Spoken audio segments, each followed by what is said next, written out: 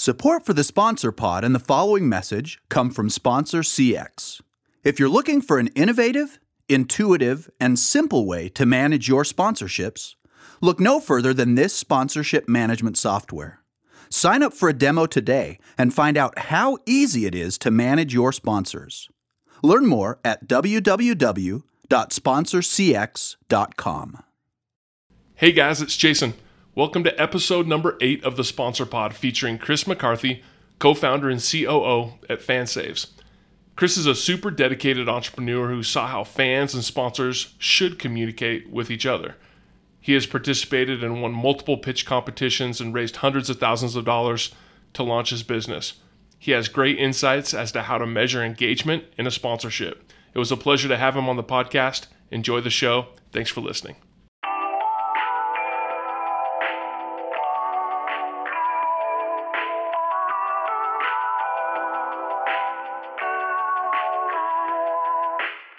One weekend where we went on a road trip to play a neutral site game in Winston-Salem, North Carolina. So go on the road and we start the game, and maybe in the end of the first period, towards the end of the first period, there was like a scuffle in front of the net, and I was on the ice at the same time as our coach and our captain. So a line brawl breaks out. So I grab one guy, and he was actually a friend of mine that was on the other team. So we drop the mitts, and I'm going at it with him. I look over, our coach is in a fight with another player. Wait, so you're friends with this guy and you're punching him out?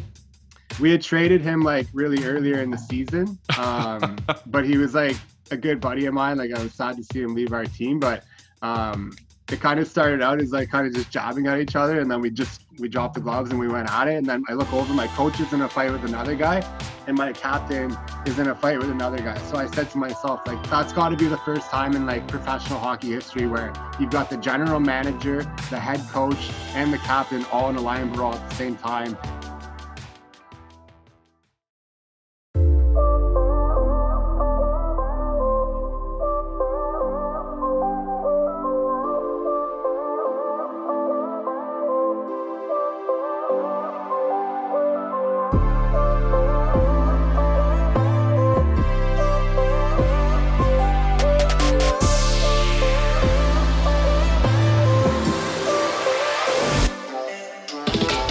This is the Sponsor Pod, a show about sponsorship leaders and their experiences, stories, and how they see the ever-changing world of sponsorships.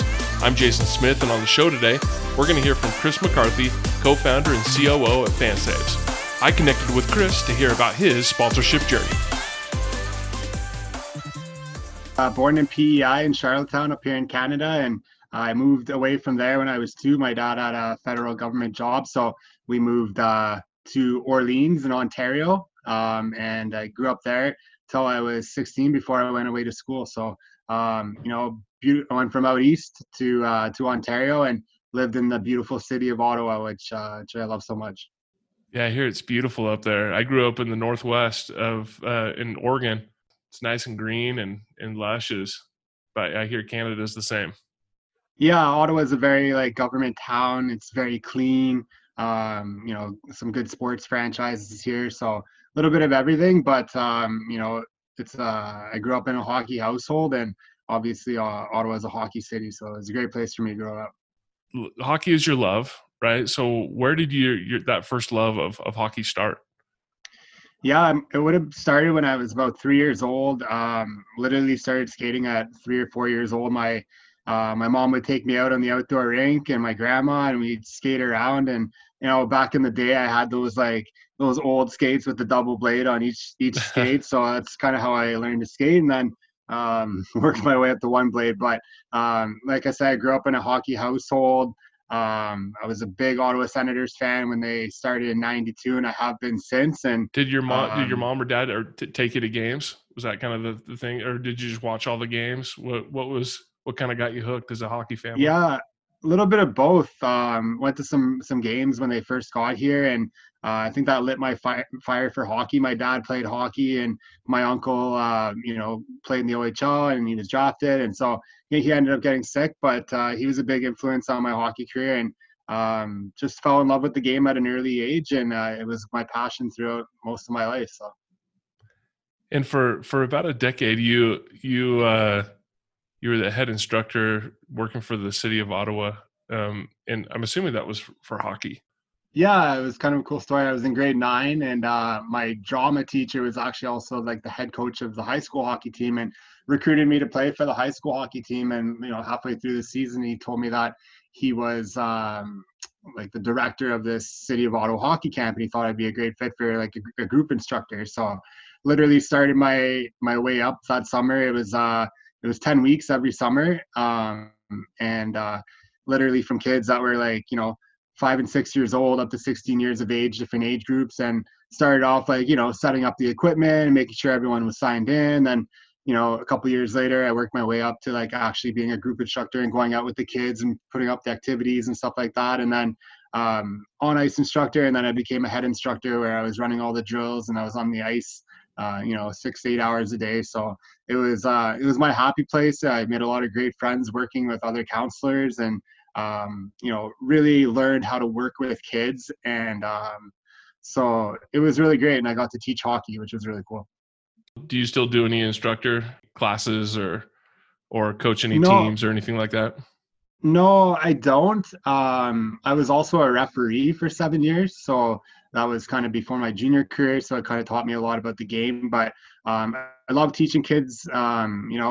If I'm asked to every once in a while up in Cornwall, there's hockey camps up there, and I have some friends that are instructors and that run camps, and they ask me time to time to come out, and I like to volunteer for that kind of stuff, so I do. But just came to the age where I had to make some decisions. I was away at school and university by the time I kind of left the camp, but it had been 10 years and I had left my mark on the camp in a bunch of different ways, and it was just time for me to move on with other opportunities. So you played at high school. Did you play after that? Any post-high school hockey? Yeah, so I was playing minor midget. It was my draft year, and I actually got called up to the major midget team. So me and another player, his name's Corey Cowick, he ended up being drafted by the Senators and played some exhibition games before going to Europe. But anyways, I was playing up with the level higher than me, and I was also on the high school hockey team, and we were going to the Ontario Championships. And it was my draft year, so I was expected to go in one of the first 4 or 5 rounds kind of thing. And I remember I went into the corner and I hit a guy, and I started to skate away, and he kind of bounced off the boards and just landed on my knee and crushed my knee. And I remember like looking back, and it was kind of like upside down, and so I got carted off in the ambulance. It was the first time I ever like stayed down for an injury, and ended up getting diagnosed with a fractured kneecap in 6 places. I tore my MCL, my meniscus, and my knee was just a mess. So was that a complete reconstruction of the knee? Well, luckily, like the MCL is something that can be like naturally grown back, and my meniscus was able to heal. And I did a lot of physio like every day before school kind of thing. So my goal was to get back in time for the next season. So I had a shot of like still making it to the OHL. That was my dream at that age, to make the OHL and then go on to play pro. So the next year came around, I did a full recovery, came back even stronger, had a great like camp, and it was early in the season. We were in Kingston, and I had made a pass up ice coming out of my end, and I started to skate. I got kind of like blindsided to hit, and ended up going into the boards awkwardly, and I felt a pop in my knee. And wouldn't you believe it, it was the same knee. After the game, a few days later, I went and got it looked at, and had a couple second opinions and then an MRI, and I was diagnosed with a complete tear of my ACL. So I had to get full reconstructive surgery. I ended up missing both years of my high school, like those 2 years of my high school hockey as well. Oh, wow. So I did a full recovery, came back, and I was like, you know what, I'm going to set my sights on the college route, and had a good season. And from there, I went on to play in the United States. I went to a school in upstate New York, a junior college called Saranac Lake, and then NJCAA. And then from there, I went to a prep school in Lake Placid called National Sports Academy, which was really cool. It was all winter sports athletes, and it was in a prep school league. And then from there, I went back to junior A, and then from there, I got signed to play professional hockey. So I went from like midget to college to prep school, back to junior, and then professional. So a really weird like career path, pretty unique one, I think. I've never met anyone that's kind of had a story like that, but just kind of followed my love for the game that I, had at an early age, and, got the opportunity to start my education at the same time. That's fun. That's awesome. Now you went to, you mentioned that you went to some junior colleges and played hockey, but you also went to State University, New York College. Is that right? Yeah. So when I did my first year at Saranac Lake, it was a 2-year junior college. And then I went to prep school, then junior, and then I got signed to play in the FHL for this new team, this new league called Akwesasne Warriors. And I remember my buddy actually bought the team. He was the original franchise owner, and he owned a Greek restaurant. And that summer I was working in his restaurant to make some extra money to pay for my school. So I remember signing my contract in the kitchen of Greek on Wheels.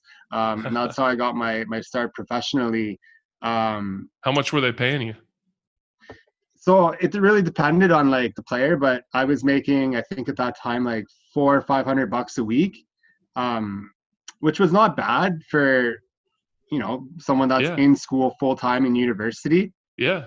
But it was really cool. I went to SUNY Potsdam in upstate New York, and I lived with all of the hockey players in an 8-man suite all 4 years on the university team.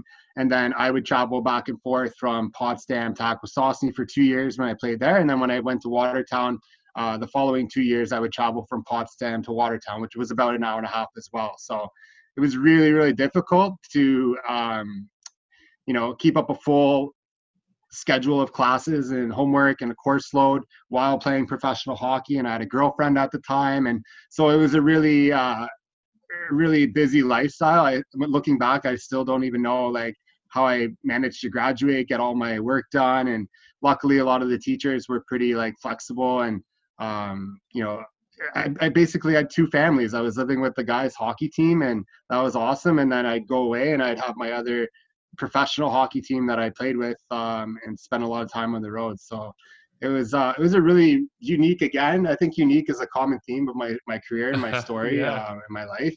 But it was a really unique way to go to university and be able to play professional at the same time. What was kind of your dream so you were playing professional hockey, going to school, but what was your dream for the future while you were in school and I guess playing professional hockey? I mean, were you wanting to get to the NHL? Did you want to, get into the business side of sports? What did you hope you wanted to do for work kind of post graduation?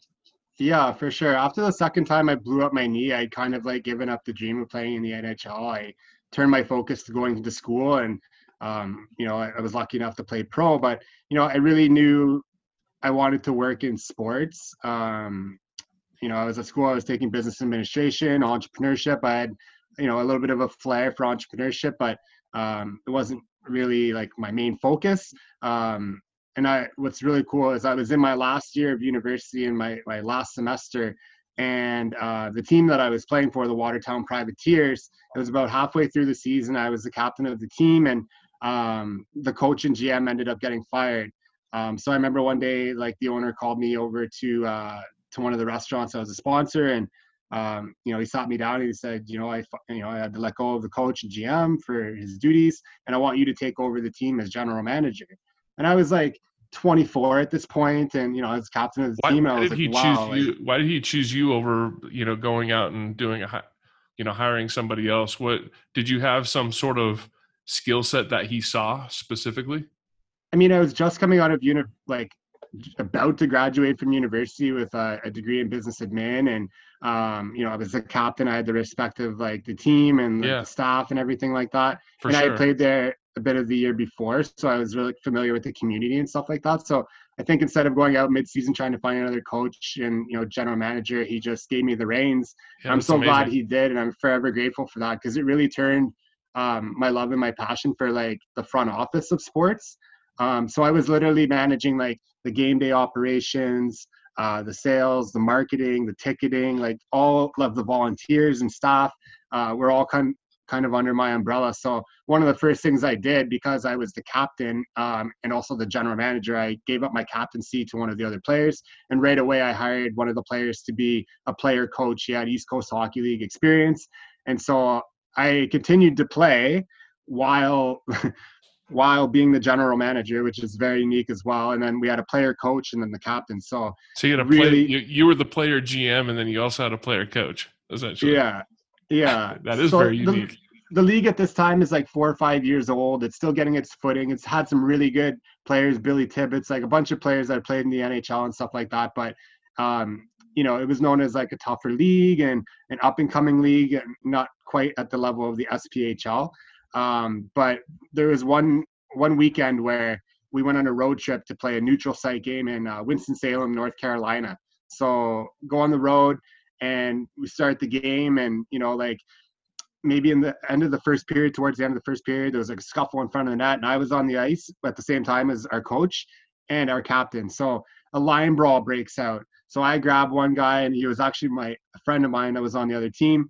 So we dropped the mitts, and I'm going at it with him. I look over, our coach is in a fight with another player. Wait, so you're friends with this guy and you're punching him out?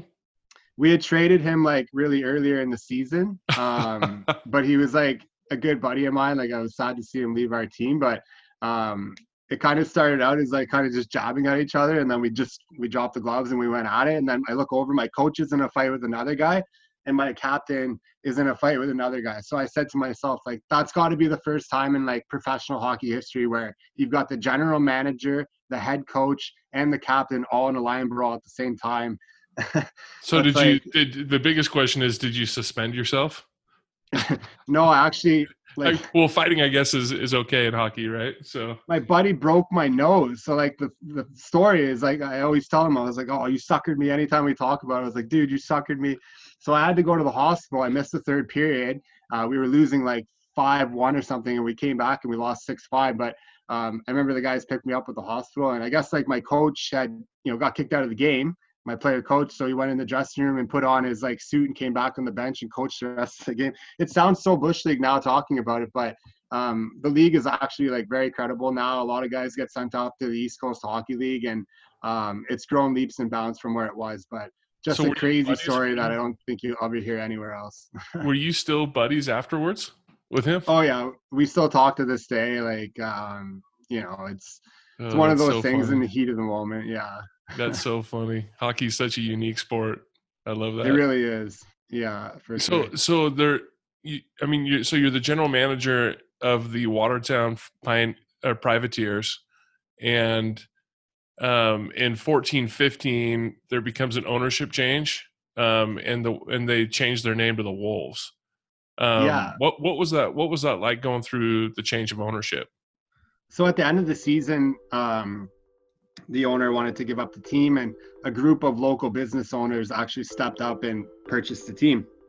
So they wanted me to come back and be the sales and marketing director, and they hired the coach that I hired the year before as to be the coach and the general manager. So I ran all the marketing, I did all the sponsorship, and a crazy story, like they went out and they announced the team. They did this whole like search for a name, that all the community like put in like what they think the name of the team should be called, and they settled on the Watertown Wolves. So they did this big press release, this big like press conference, and they announced the logo and the name of the team and everything like that.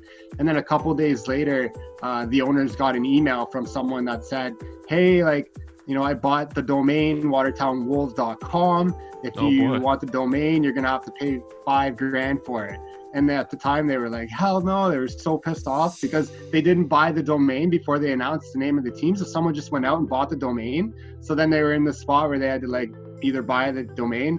What they ended up doing is they bought watertownwolves.net, and they're like, oh, it's like scoring on a net.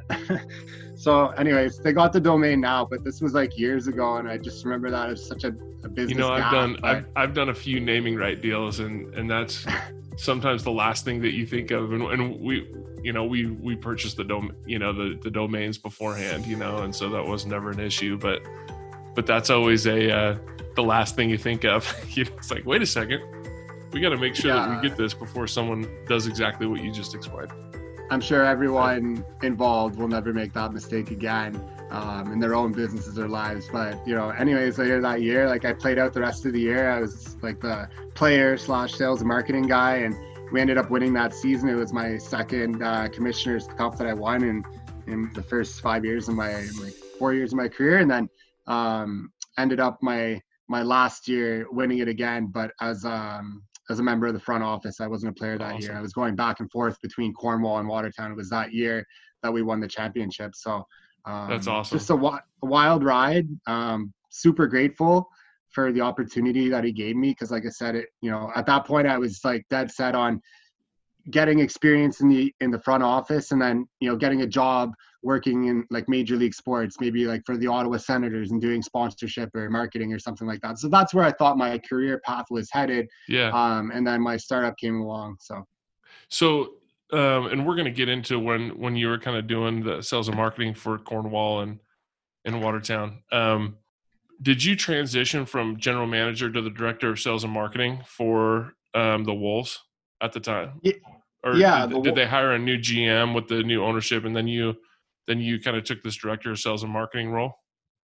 Yeah, like I mentioned, they hired the coach that I hired as the coach and GM, and then I was hired as like the sales and marketing director. So, I had someone that I worked with in the front office, and we managed all of like the sales and marketing together, and the social media and all that kind of stuff. And he took care of like all the hockey operations and all the contracts and everything like that. So that wasn't really my passion. I wasn't like super passionate about coaching and doing all the trades and scouting and stuff like that. I was more business side.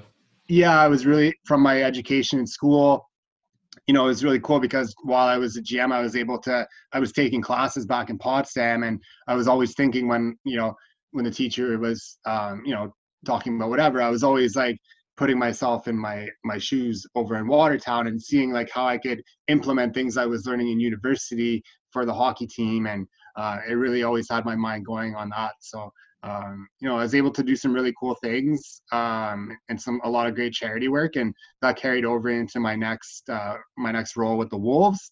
And it really turned into a big part of like who I am, and giving back and being able to help others when you're in a position like that, when you're in a small town and everyone comes to the games and all the kids look up to the players. Like, it's just a really special thing to be a part of. And we were able to raise all kinds of money and do a lot of good things for the community. So that was a big part of my job too that I really loved. Yeah, that's fun. That's fun.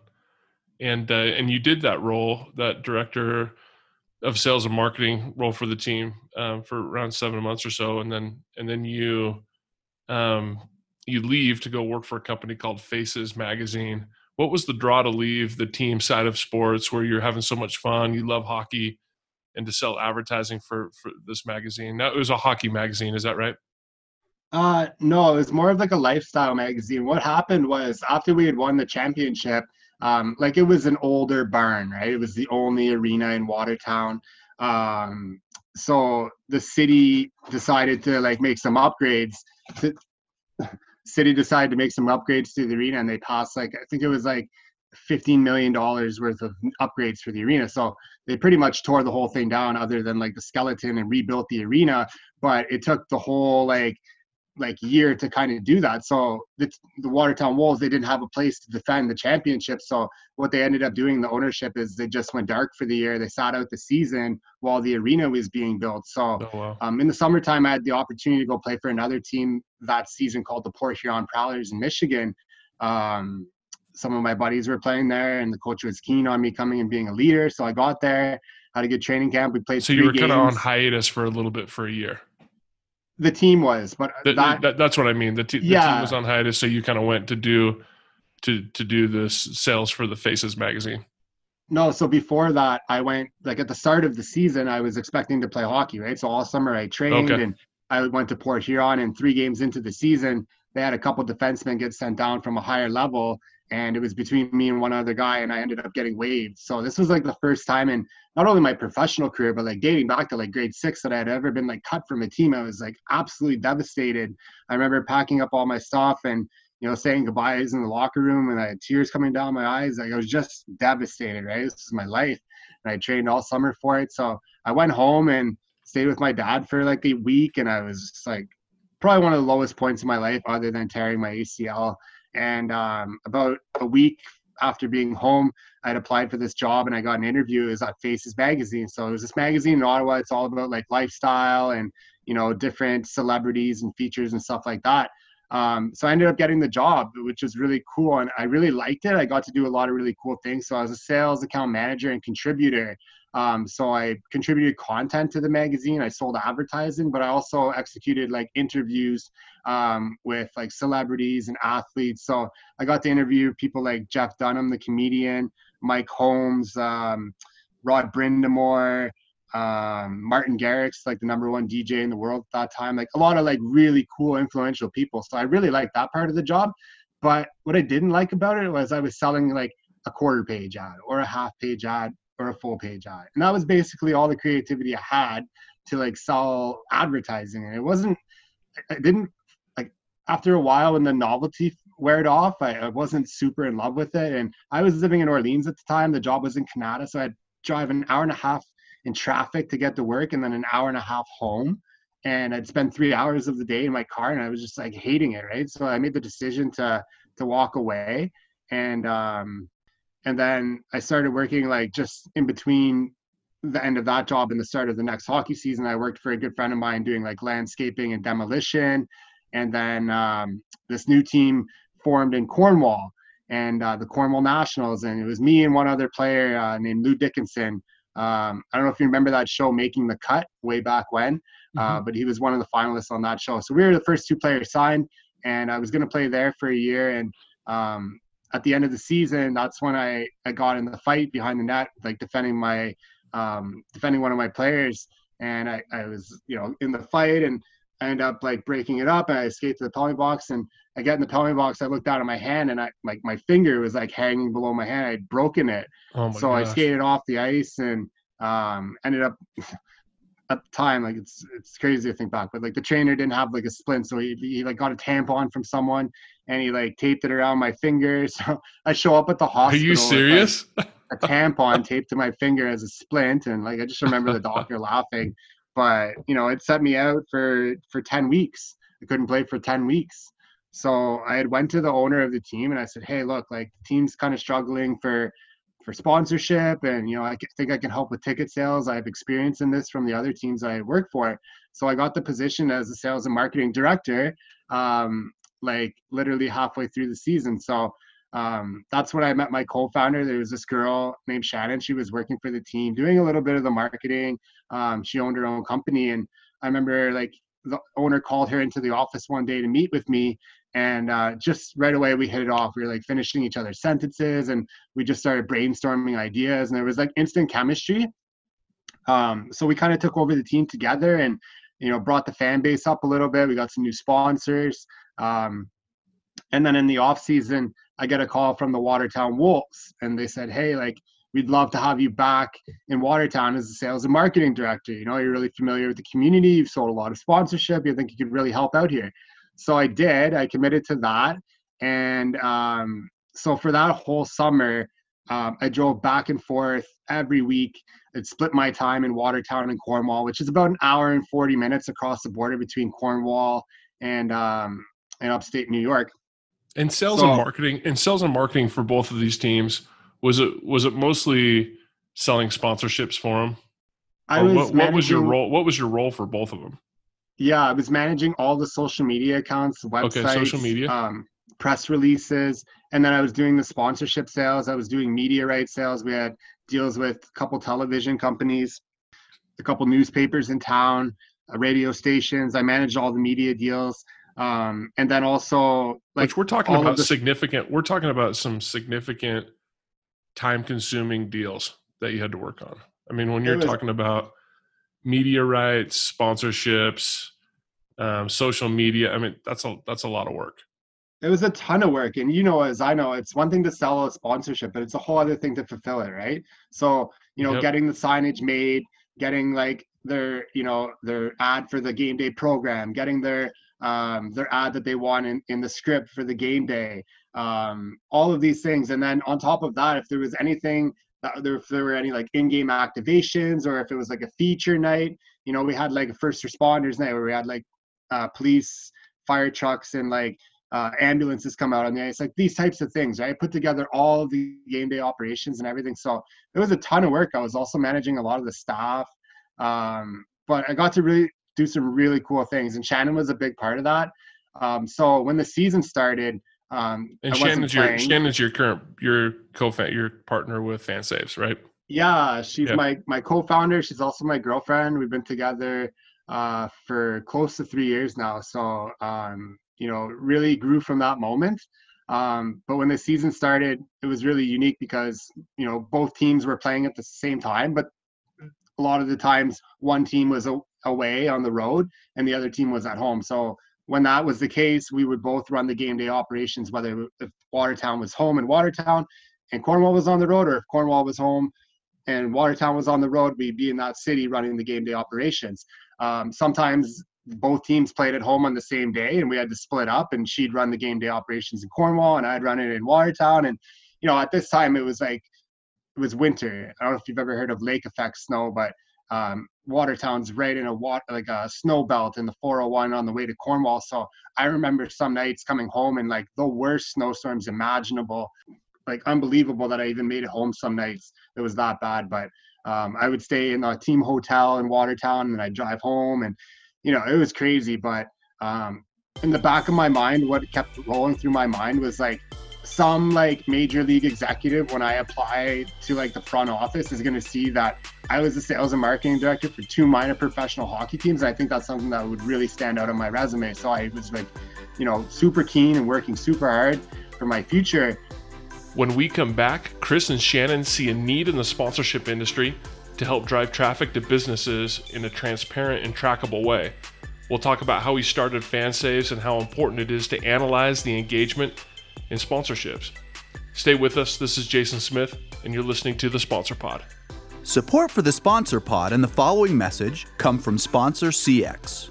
If you're looking for an innovative, intuitive, and simple way to manage your sponsorships, look no further than this sponsorship management software. Sign up for a demo today and find out how easy it is to manage your sponsors.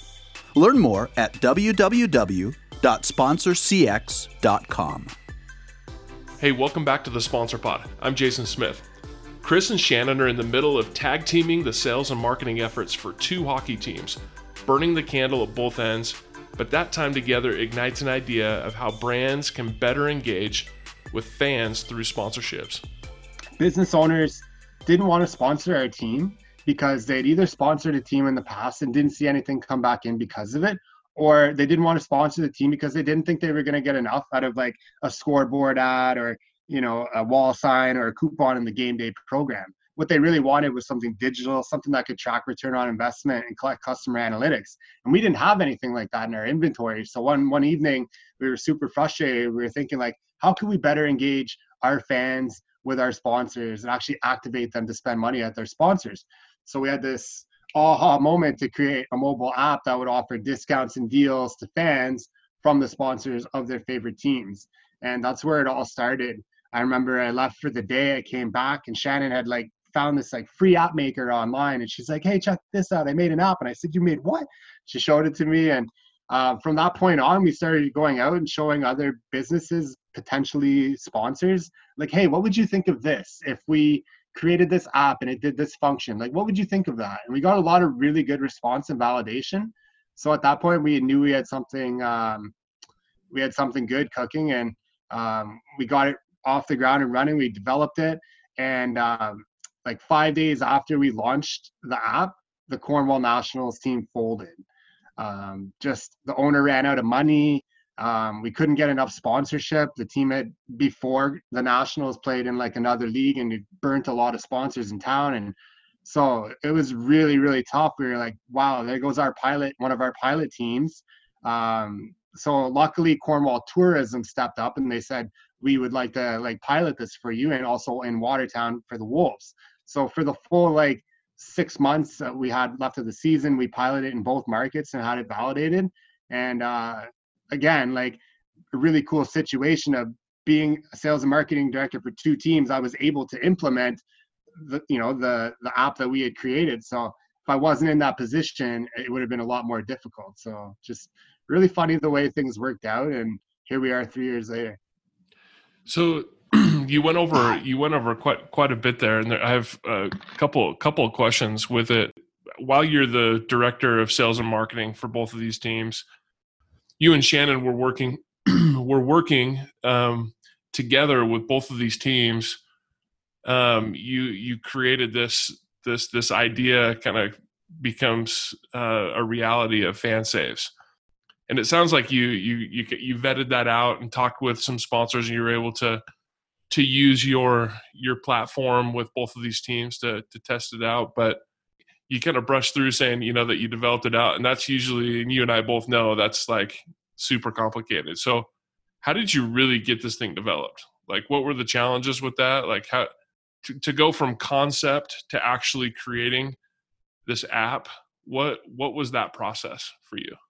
Yeah, so like I said, Shannon had created this like basic version of the app, and we took that around and had it validated. And then right at the start of the season, there was like this new Cornwall Innovation Center that opened up in the city that we're living in, Cornwall, and it was meant for entrepreneurs and to like incubate their businesses. So we got into that, and we ended up meeting this guy who is an app developer, and we got him to develop our MVP. So he did, and it was very, very basic, but we were able to do a launch, and that's what we were able to validate throughout the And you're season able to using validate it that and product. Test it, right? Yeah, exactly. But it was very basic, and we knew like at first it was, it scanned a QR code at a restaurant or a business. So every business that we had on the platform, they had little table tents with a QR code. So a user would go in, they'd scan it, and then they'd get their discounted deal. But we found throughout the year that a lot of people were having problems with like the QR codes, if it was too dark, or like the business didn't put it out in a visible spot. Like there were a lot of flaws with like the actual redemption method. So we went back to the drawing board. We had it developed by another company in Toronto. They were working for like major companies like TD Bank and BMO, and to them we were just like a really small fish, right? So we didn't really get the time, the attention, the transparency that we would hoped for. So they created our version 2.0, and it worked a little bit better. It worked off of like GPS location. To redeem it, you just had to be in the store and click redeem and show it at the point of purchase. But even that, there were still some flaws, and you build in stages, right? You never like build your first product and it's perfect, right? It doesn't happen that way in any situation. Any app or software is never done. It's always evolving. It's like a living, breathing animal. That's exactly it. And even now you've got to keep feeding it. You got to keep feeding it, making it better as it grows.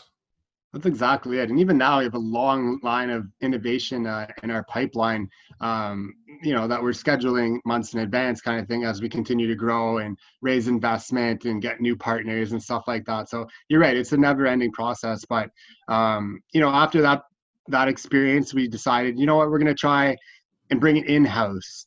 And, we had 3 people that we interviewed, developers. One guy was working at another company, and he was a recent grad. And, we had him like vetted and interviewed by an expert through our accelerator Invest Ottawa. So I have a question. So how would you pay these people because I'm assuming you guys are now starting to just do this full time? Right from the end of the season with the Wolves, that's when we started really full, like midway through the season. That's when we really started full time on this. Yeah, like we didn't really have the money when we started the business. We started with pennies in our bank account, and we really bootstrapped up until this point, present day, over $250,000. So through government grants, loans, we've won multiple pitch fests. One of them, we won $100,000 investment. We did a small friends and family convertible note round.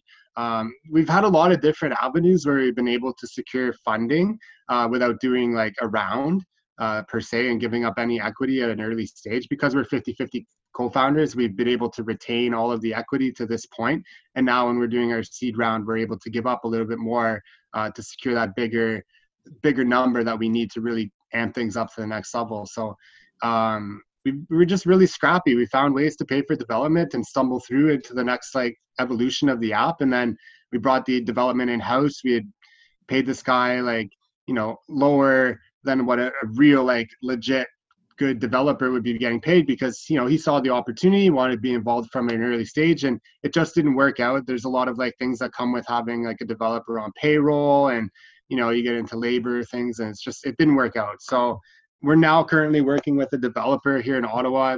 He has his own team, his own company, and basically we're outsourcing it to him. But so transparent. His processes are incredible. Like, he's delivered every single timeline. So I guess like the model of the story is like, you're not going to get it right the first time, and it's okay to fail. But you need to learn from every experience, every mistake, and always get better and take that into your next experience. And we're at that point where we're super happy with where we are. No, that's perfect. You've got to navigate through development until you find the right partnership that's going to get you to where you need to be. And it sounds like you've been able to do that.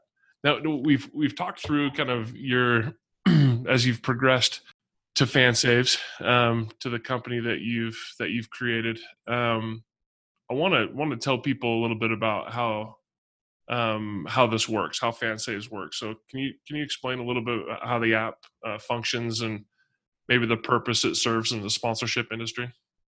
For sure. And like the easiest way to think of it is like the Instagram of sponsorship. You can go on our app, or you can go to fansaves.com and you can follow an organization. Instead of just seeing pictures like on Instagram, you'd see discounts and deals offered to you from the sponsors or affiliated businesses of that organization. So for example, you could follow the Seattle Kraken and you could see all of the sponsors listed offering a discount or deal to you, the fan. So to redeem a discount or deal, you just click on the deal. If it's an online deal, you can redeem it through a code in the checkout at their website. But if it's an in-person deal, you just have to go into that establishment, call it McDonald's, go in, you click redeem, and you just show it at the point of purchase like a traditional coupon, and you get your discount or deal. So it's really easy to use for the user. There's no like integration with POS systems or anything like that. And what's really cool about it is each business on the platform gets their own dashboard. So they can actually see all the analytics of the user and every redemption. They can see age, gender, primary location of the user, and also the date and time the deal was redeemed. So this is really important information for businesses to know to make more informed marketing decisions. I remember working with the Nationals, Boston Pizza, a big chain up here in Canada, was a sponsor, and they gave us a box with 2,000 coupons. And they said, here, just give these to everybody, spray them out in the crowd, in the community. So we did. And, after the games, we'd see them on the floor. And, like even if they did get those coupons back in, they don't know anything about the person that brought them in, the customer. Yeah. They don't know when it was brought in. So we just digitalized that whole process and made it more efficient, and allowed the business to actually know who's coming in their stores.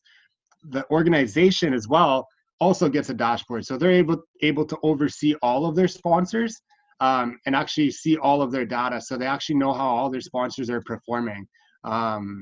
So you think of like sports teams and organizations, right? Like at the end of the season, you go to like retain that sponsor. It's really hard to justify that sponsorship, right? It's like, how do you tell that person how much return on investment they got from sponsoring the team? It's really hard. There's not a lot of metrics for that. So our platform, you could just log into the dashboard and you could see, there was 600 redemptions or 100 redemptions. And, we were able to bring in this much business and we were able to provide you with the data. So it's the evolution of sponsorship inventory. We're getting away from wall signs. We're getting away from static advertising. You're seeing a lot more digital activations coming about with mobile technology and GPS geofencing. So we're really taking advantage of that. And it's something that a lot of teams have already validated, and something that's really excited that'll be announced tomorrow. And by the time this podcast airs, it'll be a done deal. But we just closed a major strategic partnership with Collegiate Sports Management out of New York City. Oh, congratulations. That's awesome. Yeah, we're super excited. We've been working on this deal for about 8 months, but they manage over hundreds of properties in the United States, from colleges and universities and minor professional leagues. So this is like the big break for us that we've been working towards to really scale our platform. And it's coinciding with the end of our seed round. So we're in a really exciting position right now. That's amazing. That's awesome. And is sports really your focus for you, or do you have other organizations that this app can serve as well? Yeah, I'm really glad you brought that up, because when we created FanSaves, it was really about helping the sports sponsorship industry. But really quickly, we realized how many other verticals have the same problem of not being able to justify ROI for their sponsors. So you think of like colleges and universities, you think of events, festivals, influencers, single athletes, chambers of commerce, like all these different types of organizations, they all rely on membership or sponsorship, and they all have the same problem where they can't justify the ROI. A lot of like organizations you've heard of, like Gum Gum and Nielsen and Hook It, and these organizations, these analytics companies, are able to tell businesses and organizations like number of impressions or number of eyeballs or likes or shares, but those are all vanity metrics. Those don't actually track conversion, and that's really where we think our platform has a lot of potential in the markets, because we're actually tracking that conversion at the point of purchase and letting those businesses and organizations know who's coming into their stores. So it's we see this, like I said, as more of like a social platform, like an Instagram, if you will, where people can just go to our site or our app. They can look up their favorite team or influencer or athlete, and they can know who all of their sponsors and endorsers are. A big thing that we found when we were out talking in the market and talking to sports fans was that 95% of sports fans that we spoke to couldn't name more than 3 of their favorite team sponsors, which is a huge problem when you think about how many millions of dollars these brands pay to be affiliated with these organizations, and these diehard fans can't even name 3 of the sponsors. What if there was a platform where the fan could go and they could see all of the sponsors of their favorite team and actually support them and save money? That's the concept of what we're doing, and it's really starting to take off. So Yeah, and you talked a lot about analytics and being able to show that in the industry and how it can relate back to both the brands and the properties. And obviously in a digital form, this app, you're able to track the engagement, of the app. And so what do you feel like engagement means for sponsors as it relates to who they market to? yeah, so it really depends on the sponsor, right? Like every sponsor has like a different target demographic. So creating activations, like I'm wearing my sponsorship hat here when I'm working for a team, like creating activations that can actually resonate with the fan that they're trying to reach is really important, right? So depending on like what feature night they want, what activations they want, the messaging that they're putting out. With our platform, we're opening up to everybody, right? Anybody can engage. 90% of millennials use coupons. So that's a big demographic that we're trying to reach out to and engage with to be able to discover the brands that support their favorite local and non-local organizations. Do you feel like there's kind of more important metrics than others from an engagement standpoint that should be looked at with sponsorships? Yeah, I mean, like I talked about a little bit about vanity metrics, right? Like shares, those are great, to get your brand out there, but that's not tracking like conversion, right? Yeah. So, just having a business able to be activated with, like if you go on a site like a Facebook and, you see a business, like you might not have the urge to like want to engage with that business. But, if you go to a FanSaves platform and, you see a business that you're interested in and they're offering you a discount or deal, a coupon, you might be more likely to engage with that business. So that's the difference between what we're doing and other platforms that are out there. The other thing too is like there's a lot of couponing apps out there. There's a lot of competition, right? There's a lot of people trying to do the same thing. What's different about us is we work with the organization to promote their partners. So, we're able to like have the marketing power of not just like promoting that business who comes on our platform to offer a coupon, but now the organization we're working with, we're working hand in hand with them through our channels and through their channels to create content to get people to go to FanSaves and actually support the businesses that support their favorite teams. How do you feel like COVID specifically is going to change the way that fans or just anyone engages with sponsors of any sports and entertainment events? How do you feel like COVID's going to change that engagement? I mean, we're witnessing a digital revolution right in front of our eyes in sports. It's happening, right? All these great, really cool sports tech companies are coming out. and they're winning a lot of contracts right now. There's no fans in the stands. There's no in-game activations that are being seen. There's no wall signage, scoreboard ads, game day program ads, whatever, right? It's not happening, and it's probably not going to happen for the foreseeable future. Look at the NFL. There's a lot of teams that are saying only 22% capacity, and some are saying none.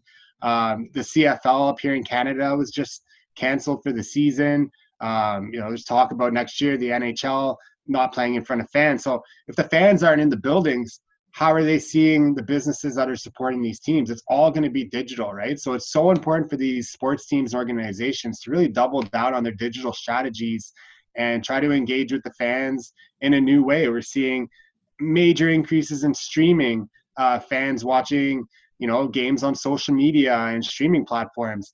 Like 5 years ago, television was king, like had 95% of the market, if not more. So look how much has happened in the last 5 years. And think of how much is going to happen in the next 5 years. Like the industry is going to be forever changed. And, we're one of those companies that's at this like early revolution of digitalization and technology in sports. And I think a lot of teams are going to like start looking into their innovation and technology strategies, and it's going to pay off for them in the long run. Now you also have a podcast called Living the Startup. You want to talk about that? Kind of give a little shameless plug for your podcast? I would love to. Little passion project that we had been wanting to do for a long time. Just kind of always got put on the shelf. We were busy, trying to grow our startup, but we wanted to engage with other startup founders, and we had a lot of experience, and we had a lot of really cool things that happened during our business, a lot of struggles, a lot of wins, a lot of losses. So we wanted to share that with other people, and we wanted to talk with other founders and share their stories. So that's really how it began. 10 episodes in, we got sponsored by Staples Canada, and that gave the podcast a lot of credibility. So today we've launched 22 episodes with more in the pipeline, and we're having people that are starting to reach out to us to get on the podcast, which is really cool.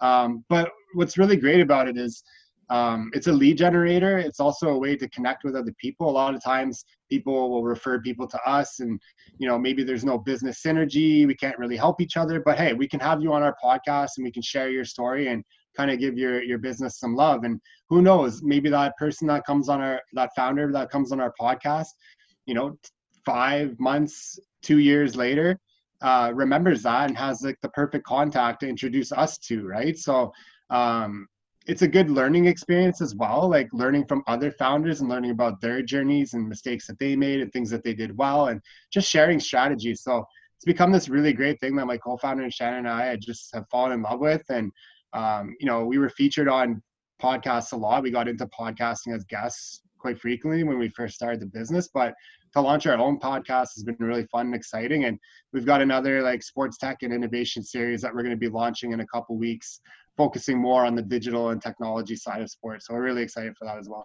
Well, it's definitely a great one to listen to, and I'd encourage others to listen to it as well. It's keep it up. You guys are doing a great job there.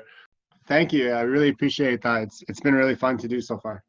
Yeah, and Kris, as we wrap up here, I've just got a few questions that I ask all of my guests as they come on the show as we wrap things up.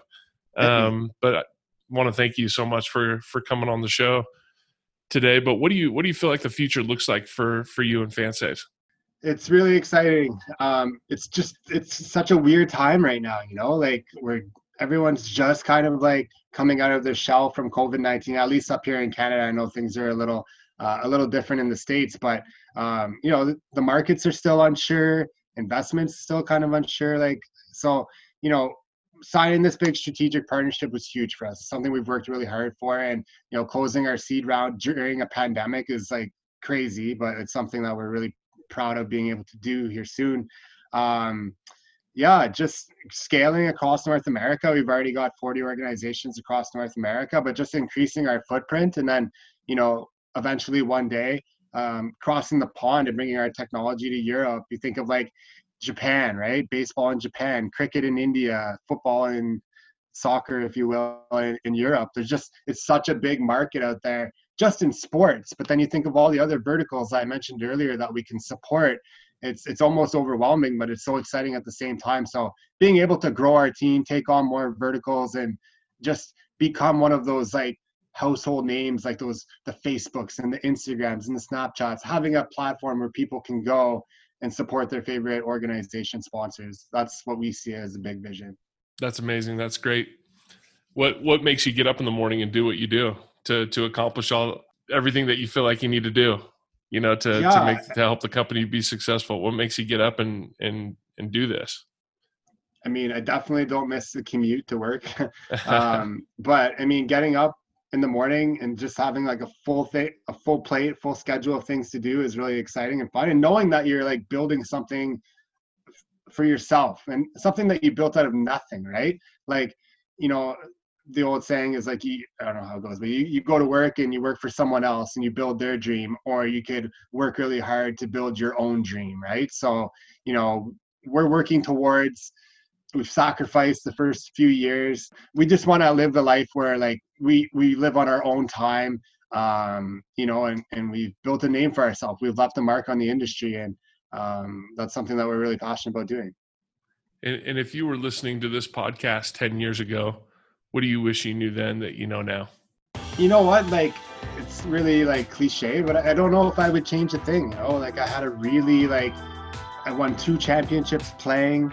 I've got like an amazing partner and girlfriend. We built something from nothing. I fulfilled, like, in a sense, my dream of playing professional hockey. I got my bachelor's degree in business. Like, I'm really happy with the way my life turned out. I'm a big firm believer in everything happens for a reason in the universe. So if you do good things, it'll come back to you. And that's the way I've tried to live my life. And it's been working out really well so far. Nothing comes easy. There's a lot of hard work involved, but I don't think I would change too much. Even the knee injuries, they took me down a different path I never would have thought I would. And here I am today, and happy as could be. So that's awesome. Kris, thanks so much for coming on the podcast today. Thanks so much for having me. Time flies and you're having fun, but always great to chat with you, Jason. Thanks a lot for having me. Yeah, thank you. Kris McCarthy, co-founder and COO at FanSaves. Thanks, Kris. Thank you for listening to the Sponsor Pod. Today's podcast was brought to you by Sponsor CX.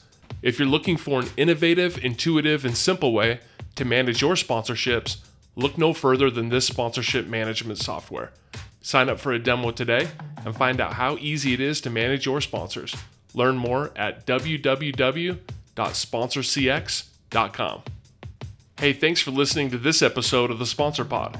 Before you go, I want to remind you to subscribe and share this podcast with your friends through email, social media, or even by word of mouth. We appreciate all the support. Until next time, I'm Jason Smith, and you've been listening to the Sponsor Pod.